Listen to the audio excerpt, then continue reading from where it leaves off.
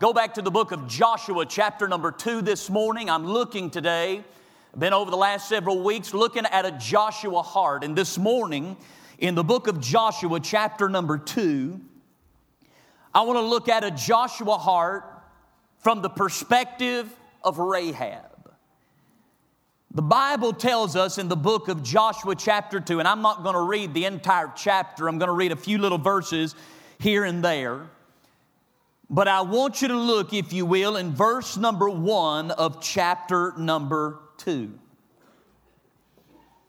The Bible says in Joshua 2 and 1, "And Joshua the son of Nun sent out of Shittim 2 men to spy secretly, saying, Go view the land, even Jericho.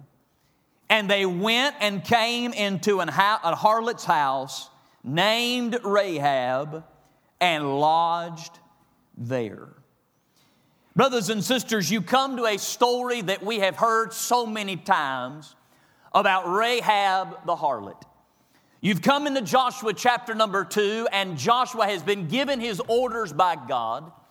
He's told his orders to the people, and the people with one voice say, whatever the Lord says, that will we do.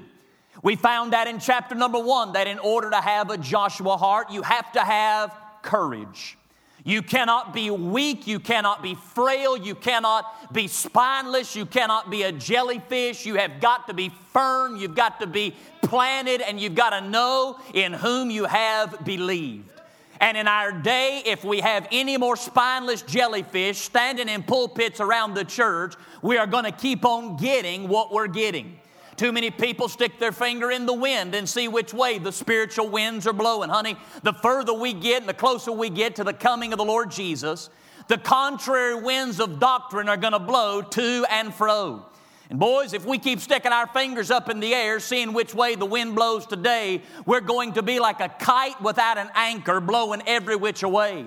But God is looking for some men and some women that will stand up and say, I do not care which way the wind blows. I am hooked down, anchored down to the rock of ages, and I will not be afraid.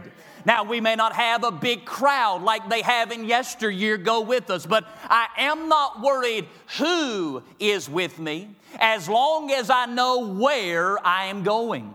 So in order to have a Joshua heart, you have to have courage. Then you look at the end of Joshua chapter 1 and you realize in order to have a Joshua heart, you have got to have obedience. It's not just enough for God to tell you what to do. But instead of picking apart the orders, Joshua and the people said, Lord, whatever you tell me, I will do it. And that's what they said. Now, what's so interesting to me about this Joshua heart is after we find out what you've got to have courage, you've got to have obedience. The very first person outside of Joshua that gives us a Joshua heart is a woman. Of all the people that God could have found in the camp of Israel, He chose an outsider who was a woman. Now, you know what that tells me? That tells me that God can use anybody. God is not just interested in men folk having a backbone. He's interested in the women folk having a backbone. And in my humble experience, I promise you this, unfortunately, I have found that in too many of our Baptist churches, some of the most spiritual people in the church are the women in the church. Now, I do not know why that is, but I will not fight it. I will not fuss against it. But I'm just telling you that's the way that it is. Now, unfortunately, you've got to have some men folk that have got some backbone and have got some strength.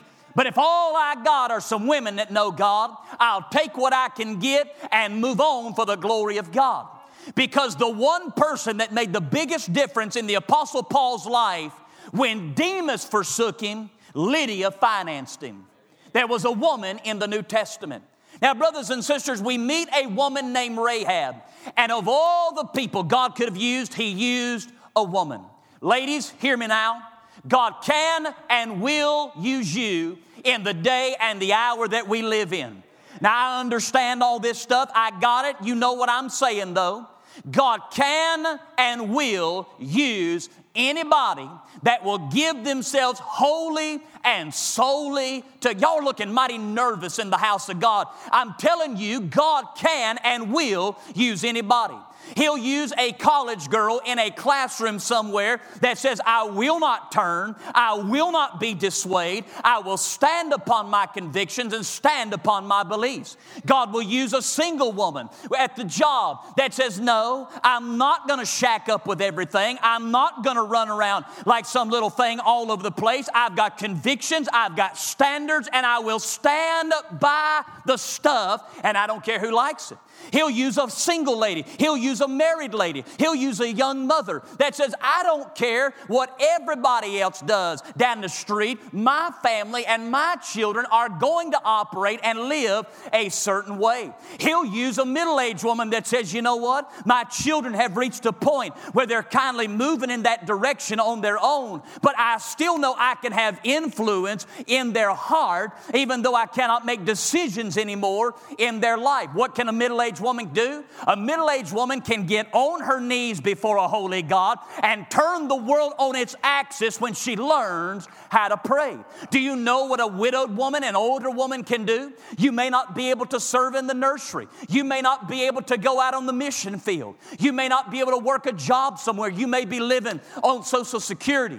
But God can use a widow woman. You do understand the only person in the New Testament the deacons and the church were commanded to take care of were widowed women. Do you know why? Because the Apostle Paul knew that there was something powerful about a woman that had been through the winds of life and knew the things of God. And in that last days, he said, I want you to take care of that segment of the population of the church, because they don't need to be worrying about where their next meal's going to be coming from. They need to be hunkered down in a room somewhere on their knees talking to the God of heaven. Here's what I'm telling you. Just as God had to put a protective shield around that woman, the devil will fight what he fears the most. And I'm telling you, an old sainted gray-haired woman that knows the things of God on her knees somewhere can shake hell at its core and open up heaven at its blessedness. Now, here's what you've got to understand. God can use anybody, and he uses this woman named Rahab. Let me give you the 30-second background and set the stage for you. All of a sudden, the people of God are on this side of the river Jordan. They've not crossed over yet. And so Joshua says to two men, he sends in two men. He says, go over, spy out the entire land, but make sure you go to the first city that will come, the city of Jericho. So they go to the city of Jericho. They go inside of the gate of Jericho, and the king of Jericho finds out that there are spies in the land. And so they have to seek refuge, and they go hide somewhere, and they hide in the house of a woman whose name is Rahab the harlot. This woman is a prostitute by trade. She's a woman that has probably some sort of boarding house for illicit lifestyles and all types of wickedness at some point. And they go in. Now, a lot of people will say, why did those two men go into that house? I do not think they went into that house because she was still a prostitute. Honey, I think she'd heard about the Lord God of the Israelites and said, I want to go with him. And she had turned her entire life around and said, you must be the servants of the Most High God. There's something in my heart that bears witness with what you've got in your heart. Come into my house and I will keep you safe. Now, this woman lodges these two men in her house while everybody is looking. Now, here is what I was looking at about that woman named Rahab. Isn't it interesting that God uses a woman? God does not go and find a preacher man. God goes and finds a woman. God doesn't go and find a King David somewhere. God goes and finds a woman. God doesn't go and find him another Moses. God goes and finds him. I'm trying to tell you something this morning, but you ain't picking up what I'm putting down. God goes and finds a woman to give the greatest example of a Joshua heart. What does Rahab teach us about a Joshua heart? I'll give you three things. Number one, the first thing that God teaches through Rahab about having a Joshua heart is God will use someone with a past. He says in chapter 2, verse number 1, they go into the house of Rahab the harlot. Can I just be as proper in the house of God as I possibly can? You and I both know in that day about the most wicked lifestyle you could have was to be a prostitute in that land.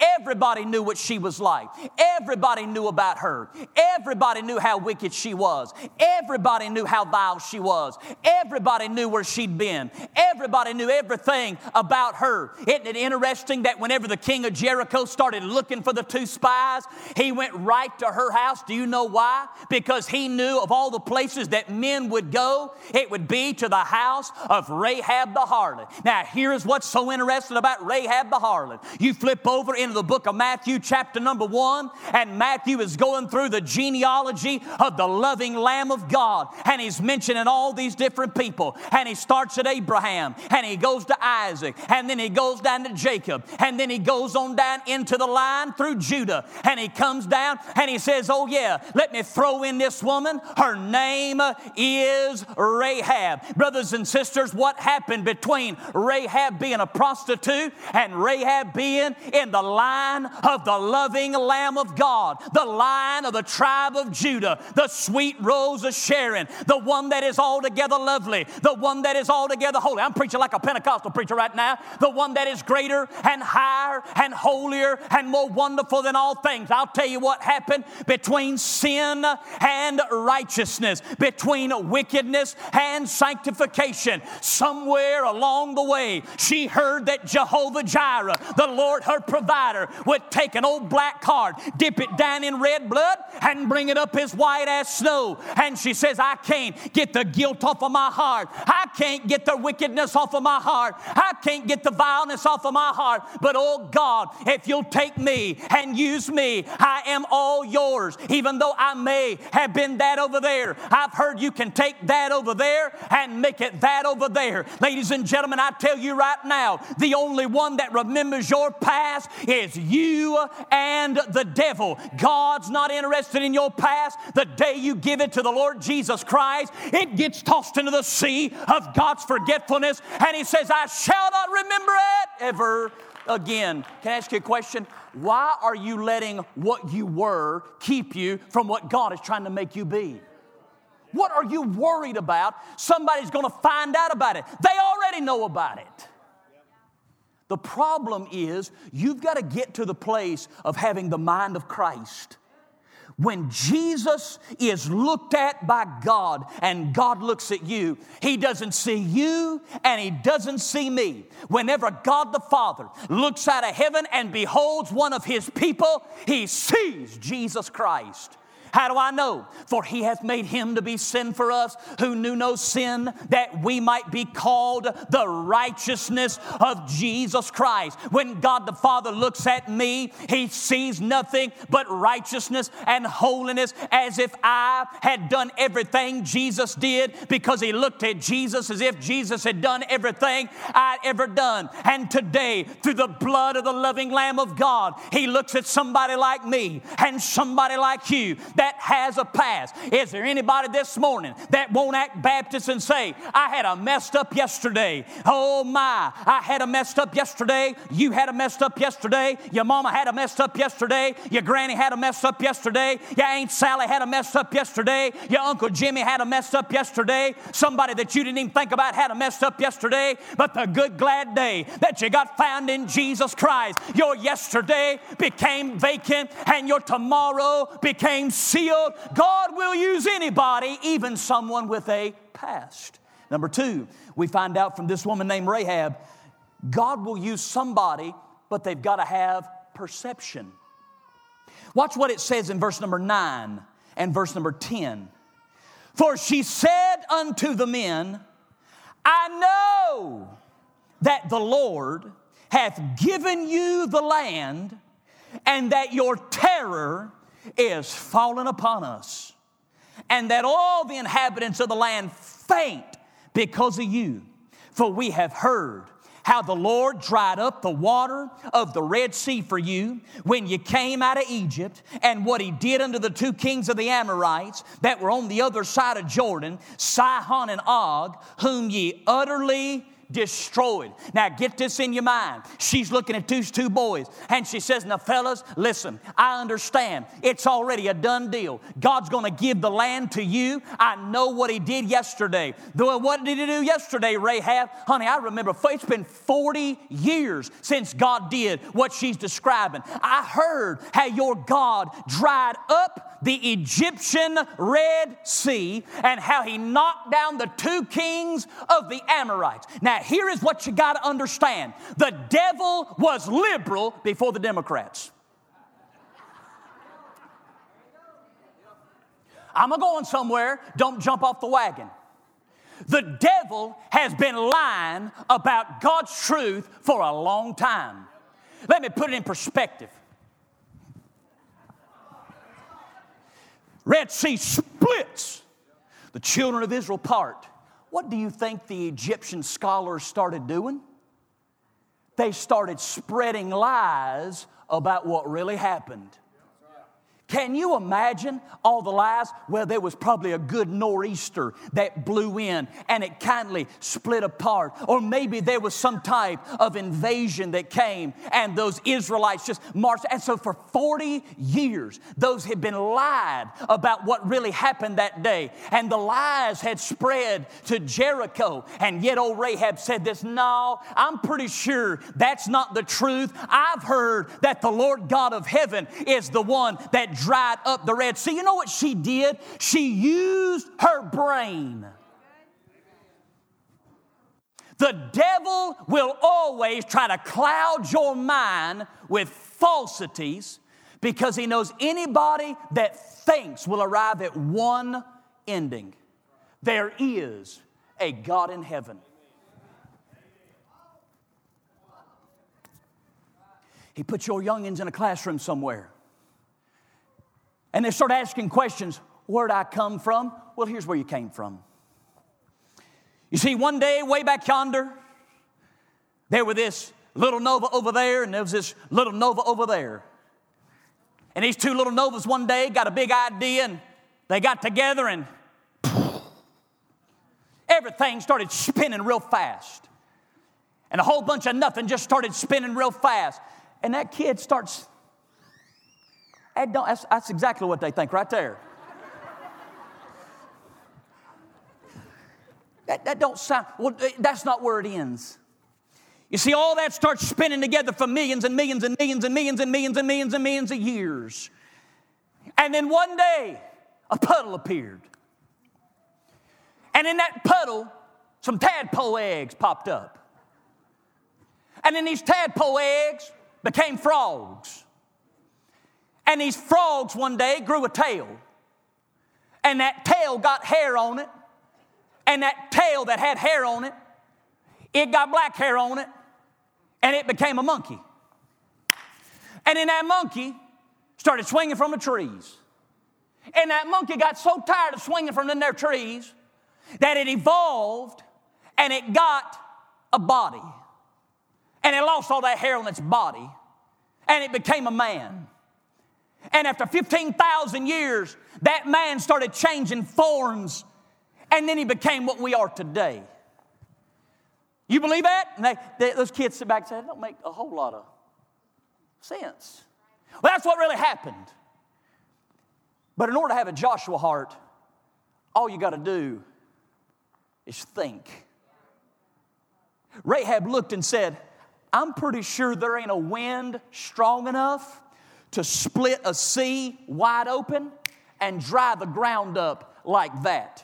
There's only one way that sea split open and that wind dried that up. There was a high and holy God in a high and a holy heaven. And that God that was in heaven, He came down. And so if that God's doing that for you, it's a done deal what He's about to do to the walls of this city. Honey, today God is looking for people that go against the fray. And all the fish are swimming downstream saying, this is how it all happened. This is how it all happened. God's looking for somebody with a Joshua heart heart like Rahab that stands up and says, no, I'm pretty sure that's not how that happened. I'm pretty sure one day there was an eternal God, even though I can't explain him, that has wisdom and has grace and has knowledge and has ability. One day in yesteryear of eternity, God decided in his omnipotence, in his omnipresence, in his grace and in his glory, he reached out into the bucket of nothing and he pulled out a handful of nothing, and he took in that handful of nothing, and in the beginning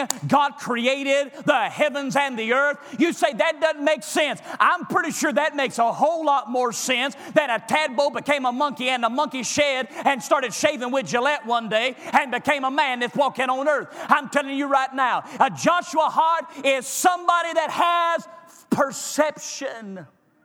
All God wants you to do is think. Do you know why universities and colleges are so afraid of kids thinking? Because all it takes is an open mind to arrive at one place. Listen to me. When your mind is open, I give you my word, your open mind will lead you right back to the Creator that gave you the mind that you have in your head. But a Joshua heart's got to be somebody that has a perception. Number 3, a Joshua heart is somebody that has a petition. Watch what she says in verse number 12.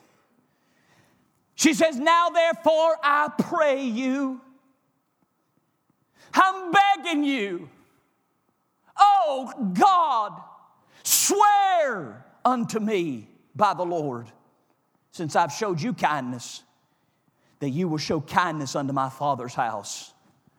You know what she did? She got on her knees and she begged him, please have mercy. You know what a Joshua heart's going to have to do today? Get on their knees and beg God, have mercy. Brothers and sisters, I've been a Baptist all my life. I was Baptist born and Baptist bred, and when I'm dead, I'll be Baptist dead. I've been a Baptist all my life, but I have watched the church become an organization and cease to be an organism. She has become a structure and not something that has life-giving power. Brothers and sisters, programs and organizations don't build churches. Bent knees and praying hearts build churches. People with programs and ideas don't yield heartstrings and pluck heartstrings. Bended knees pluck heartstrings. We've learned how to have programs without supplication. Do you know why we've escaped away from prayer? Because it takes too much agony. It makes us have an attitude we don't like. And it takes a long time to get what we're looking for. We don't like getting on our knees saying, oh God. And that mother and those birth pains is exactly what it feels like to agonize with God. God, if you don't do this. And it's been so long since we've seen a people pray. Now when somebody talks about it, we think they're a fanatic. You're crazy. You're out there. We don't like the attitude that prayer brings about. We want somebody with a high. Prayer makes you go low. We want somebody with degrees, somebody that stands up and says, Dr. So-and-so, listen, I'm not against education. I think you ought to get all the education you can. But beloved, remember this, when you think that you have got something that impresses a holy God, all you've got is a head full of pride, and a head full of pride will not take you into the presence of God. Whenever you pray, you're bowing on your knees saying, God, I may be something in man's eyes, but when I kneel at the throne room, I am a big old nothing. I have a big old nothing. I'll accomplish a big old nothing. And prayer says, God, I need you. And prayer takes time. We want it fast. We want it now. We want everything at the snap of a finger. We want a big church today. We want big things today. We want so-and-so saved today. We want our family put back together today. We want the preacher to do this and that today. We want the deacons to operate in this and that today. But beloved, I'm just a man and you're just a person. We can't accomplish anything. We're on God's timetable. You know what she said? She said, I don't deserve anything, but I pray you, have mercy on me. That's what a Joshua heart does. Now, I'm going to give you 3 things. I'm going to load them up. I'm going to blow them out. But I may not get past number 1 because number 1's pretty juicy and the other 2 are not that good. But if I can't get past number 1, it's going to be pretty good. Now, yesterday I was up here and Chris was up here and Ray was up here and they were talking and I was hunting. I wasn't listening to them. They were talking about something. I still don't know what they were talking about because I had this number 1 point in my mind. What in the world does Rahab teach us about having a Joshua heart? Let me give you number 1. The first thing we learn about having a Joshua heart from the life of Rahab, we learn who is protecting that Joshua heart. Can I show you something? Watch what the Bible says. The Bible tells us in verse number 10 and 11, we heard what you did over there. Judgment's coming here. Then she says in verse number 12, will you give me a true token that you're not going to destroy me? And watch what it says in verse number 17. The men said unto her, we will be blameless of this thine oath which thou hast made us swear. Verse 18, behold, when we come into the land, thou shalt bind this line of scarlet thread in the window. You know what Rahab was? Rahab was a harlot that got saved by the scarlet. Whenever they came into the land, honey, they were marching around those city walls. The city walls of Jericho were 14 foot thick. I have stood on top of the walls of Jericho where they fell and in rubbles lay today. I have stood there 14 foot wide are those walls. And on the top were houses built all the way around. Honey, the children of Israel, they were marching around. They didn't say a thing. 6 days, they marched around one time. They kept walking around the city walls. They didn't shout a praise. They didn't say a prayer. They didn't do anything. But on that 7th day, honey, they got to walking around those walls, and they didn't go around them 1 time. They didn't go around them 2 times. They didn't go around them 3 times. They didn't go around it 4 times. They didn't go around it 5 times. They didn't go around it 6 times. Honey, on that 7th time, they got to walking around. Joshua had the Ark of the Covenant, and he's walking around, and those priests are holding the Ark of the Covenant, and when they got around, Joshua said, shout, boys. You ain't got to swing your sword. You don't have to throw your spear because the battle belongs to the God of heaven. And Sunday started shouting, and all of a sudden, walls started breaking. All of a sudden, the ground started moving. All of a sudden, they found out that the God that splits the sea is the same God that splits the rock. And all of a sudden, the walls started moving, and they started crumbling. Left side started crumbling. Right side started crumbling. Front side started crumbling, right side started crumbling, and they all fell to the ground except one little piece of real estate. Can you imagine how odd that looked? One sliver of a wall, and there's a house up on top of it. And they looked, and they said, what makes that house so special? And hanging out the window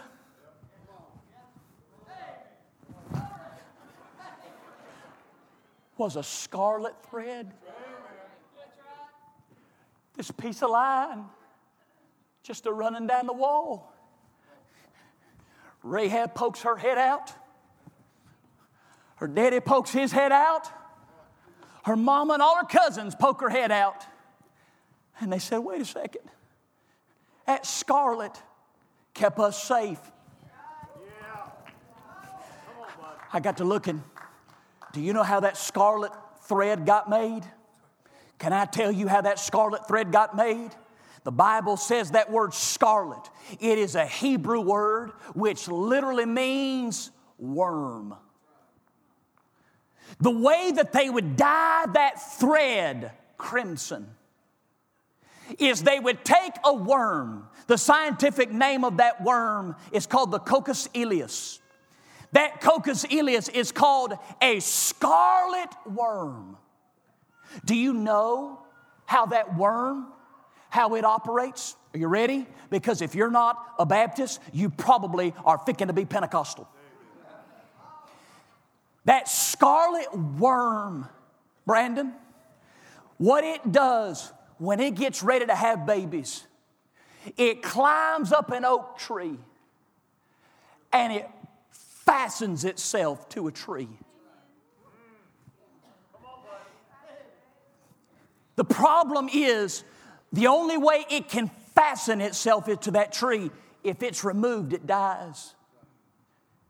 It physically will fasten itself to that oak tree, and the babies start growing on the inside. It stays connected to that tree for 3 days. And on that third day, do you know how those babies get food on the inside of that shell? They literally eat the body of the mother. On that third day, that scarlet worm emits a crimson spray, and it stains those babies. And with that last spray, that's her giving up her life. But what that red spray does to those babies, it dyes them. And for the rest of their life, they'll be that color because her mama gave up it. It gets better. On the third day, that shell turns white as snow, and it begins to flake away. And they say when it flakes away, it looks like snow falling to the ground.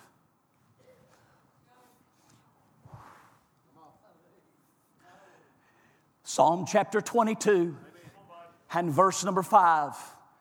It is the psalm of the crucifixion. Do you know what Psalm chapter 22 and verse number 5 says? It is a prophetic line of the Lord Jesus. And he says in Psalm chapter 22 and verse number 5, I am a worm. I am a worm. Do you know what he's referring to? He's referring to the fact that he was going to give his life. Psalm chapter 22. Let me make sure I quoted it right, lest y'all think that I'm a heretic and making stuff up, because you don't know me that well. Psalm chapter 22, verse number 6. So I'm sorry, Lord, it's not verse number 5, it's verse number 6. Look at what Psalm 22 says and verse number 6. He says, but I am a worm, and no man, a reproach of men, and despised of the people. Do you know who that's a reference to? That's a reference to the Lord Jesus. Are you ready? Here's what you know. Psalm chapter 22, that is the psalm of the crucifixion. Psalm chapter 23, that is the psalm of the entombment of the Lord. What does Psalm chapter 22 and verse number 4 say? Yea, though I walk through the valley of the shadow of death, I will fear no evil, for thou art with me. And Psalm chapter 24 is the psalm of the resurrection. What does Psalm chapter 24 start with? The earth is the Lord's and the fullness thereof. Now here is what happened. Jesus was that scarlet worm. What did he do? He impaled himself into that cross. He stayed in that grave for 3 days. You and I, do you know how we find life? Jesus said, except ye eat my flesh and you drink my blood, you shall not have part with me in eternal life. But honey, on that third and glorious day, he changed colors. That which was dead was brought forth life everlasting. And now we which are sinful, we which are wicked, we which are vile, we which are we which are not approachable, now in Christ, I am scarlet, I am sinful, I am crimson. But in Jesus Christ, I'm made as white as snow. The devil marches around our land, and he's just waiting. He's just waiting for the shout. Destruction is coming to the land. Destruction is coming to our America. The devil marches around our families. And the people down the road, he's took them out. And the foundations are cracking. And the foundations are shaking. If the foundation be destroyed, What can the righteous do? And he says, I'm coming for you. Can you imagine the little children in that house that day said, Mama, are we going to be okay? And she said, baby, as long as that scarlet cord is connected to our house, we're going to be okay. Now, I'm going to tell you right now, that day those walls started falling, that day those foundations started shaking, she felt that. She felt that earthquake. She felt the moving of those walls. Honey, she heard the cries and the screams of her neighbors that were going down into judgment, but she stayed safe behind that scarlet cord. And on that day, when the judgment finally came, she looked and she said, thank God I had that scarlet cord connected to my family and connected to my life. Beloved, I tell you right now, judgment is coming. The foundations are being rattled. We're seeing mamas at school and we're seeing daddies at work talk about how the devil's got their babies. Talk about how the devil went and got their family. Talk about how the devil tore their church up. Talk about how the devil's taken apart another denomination. Talking about how the devil's wreaked havoc upon our nation and our land. But here we are. All we can do is stay behind the blood. All we can do is keep preaching the blood. All we can do is stay safe and secure and sound behind the blood. We may feel the effects of the judgment. We may hear the screams of others. But if the blood has been applied, we're safe. And a Joshua heart knows the only protection I have is Jesus Christ. Can I ask you a question? Have you ever given your life to Jesus Christ? Because judgment is coming. And the only salvation that you and I have is in Christ alone. Have you asked Him today to save you? I don't care where you've been. I don't care what you've done. If you've never been saved, you're trusting in a false hope. Tyler, what do I do? In just a second, you'll see people get on this altar. You step out of your seat and come kneel upon this altar. And by faith in Christ, someone will take a copy of the Word of God and will show you how you can be born again. You say, but I heard a preacher down the road say such and such. I don't care what a preacher down the road said. I don't care what your mama said. I don't care what your daddy said. I don't care what your granny said. I don't care what the deacon said. I don't care what anybody said. There is a fountain filled with blood drawn from Emmanuel's veins, and sinners plunged beneath that flood will lose all their guilty stained brothers and sisters. Christ will save you. See, Joshua Hart knows who's protected. I ain't even going to keep on preaching. I'm going to say one more and go home.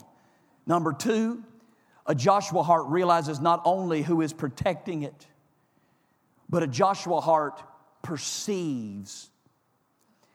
A Joshua Hart is something that other people look at and realize something's different. I got a wild imagination. I really need to be on medication. I understand that, but I got a wild imagination. Can I ask you a question? Four-sided city and one red rope. Jericho's a barren land. The only way that they got food was to go outside the walls. And so every day they would walk out of the gate of Jericho and they would come back inside the gate of Jericho. And they looked at a red rope. I wonder what they thought every single day when they walked in and walked out. You know what they probably said? What's the deal with that red rope? Between the time that she hung that red cord out the window and the time that judgment finally came was probably several months. And every day, the red rope. I wonder how many people knocked on her door and said, hey, Rahab, what's the deal with that red rope? It was so different that people had to take notice of it. We live in an age where the church is so much like everybody else that not one person looks and says, hey, what's the deal with that red rope on your heart? We look the same, we walk the same, we talk the same, We joke the same. We sing the same. We operate the same. We invest the same. We talk. We do everything just like everybody else. You know why? Because nobody wants anybody to see a red rope hanging outside their window. Can I ask you a question? Why'd you tuck away your red rope? What are you ashamed of with your red rope? I'm afraid they're going to talk about me. They're already talking about you. I'm afraid if I hang that red rope, I'm going to have to give up some stuff. You're either going to give it up now or you're going to give it up when the walls fall. Brothers and sisters, Rahab said, I don't care who sees what I got. Don't matter to me. You ever thought about this? They already thought she was a harlot. How much worse can a red rope be? They already know you're a scoundrel. They already know you've lied. They already know you've cheated. They already know you stole. They already know everything about everything about everything. What's it going to hurt to let them know? I met the man that gave me the red rope. I am not ashamed of the gospel of Christ, for it is the power. You know why there's no power? There's no red ropes hanging anymore. Ain't no red ropes. We got too smart, we took the red rope in. Our education, we pulled the red rope in. Our programs, we pulled the red rope in. We want to get people in our church instead of getting people in heaven. We pulled the red rope in. We want our music to make them feel good, so we pulled the red rope in. We want our services to appeal to the man, so we pulled the red rope in. And now the walls are shaking. And the foundations are crumbling. And people are looking for the red rope. Where's the red rope? I refuse to go down to my grave with my red rope in my pocket. When you go tomorrow and you see so-and-so, will you let your red rope shine? When you go down to the bank and will you let your red rope shine? When you finally go back to school, whenever Snowmageddon's over, will you let your red rope shine? Let's stand together, beloved. All over the house, let's stand together. Where are the people of God that would step out and say, God, let my red rope shine? God, let my red rope shine. God, let my heart be a beacon everywhere I go tomorrow. Son, I talked to a banker this week on the phone about houses. And before he even talked to me about a house loan, you know what he said? Before I go any further, I need to ask you, where do you go to church? Where do you go to church? A banker. He said, I'm a man of faith. Where do you go to church? I said, I'm glad you asked. Can I ask you a question? Why are you hiding your red robe? Let's bow our heads this morning.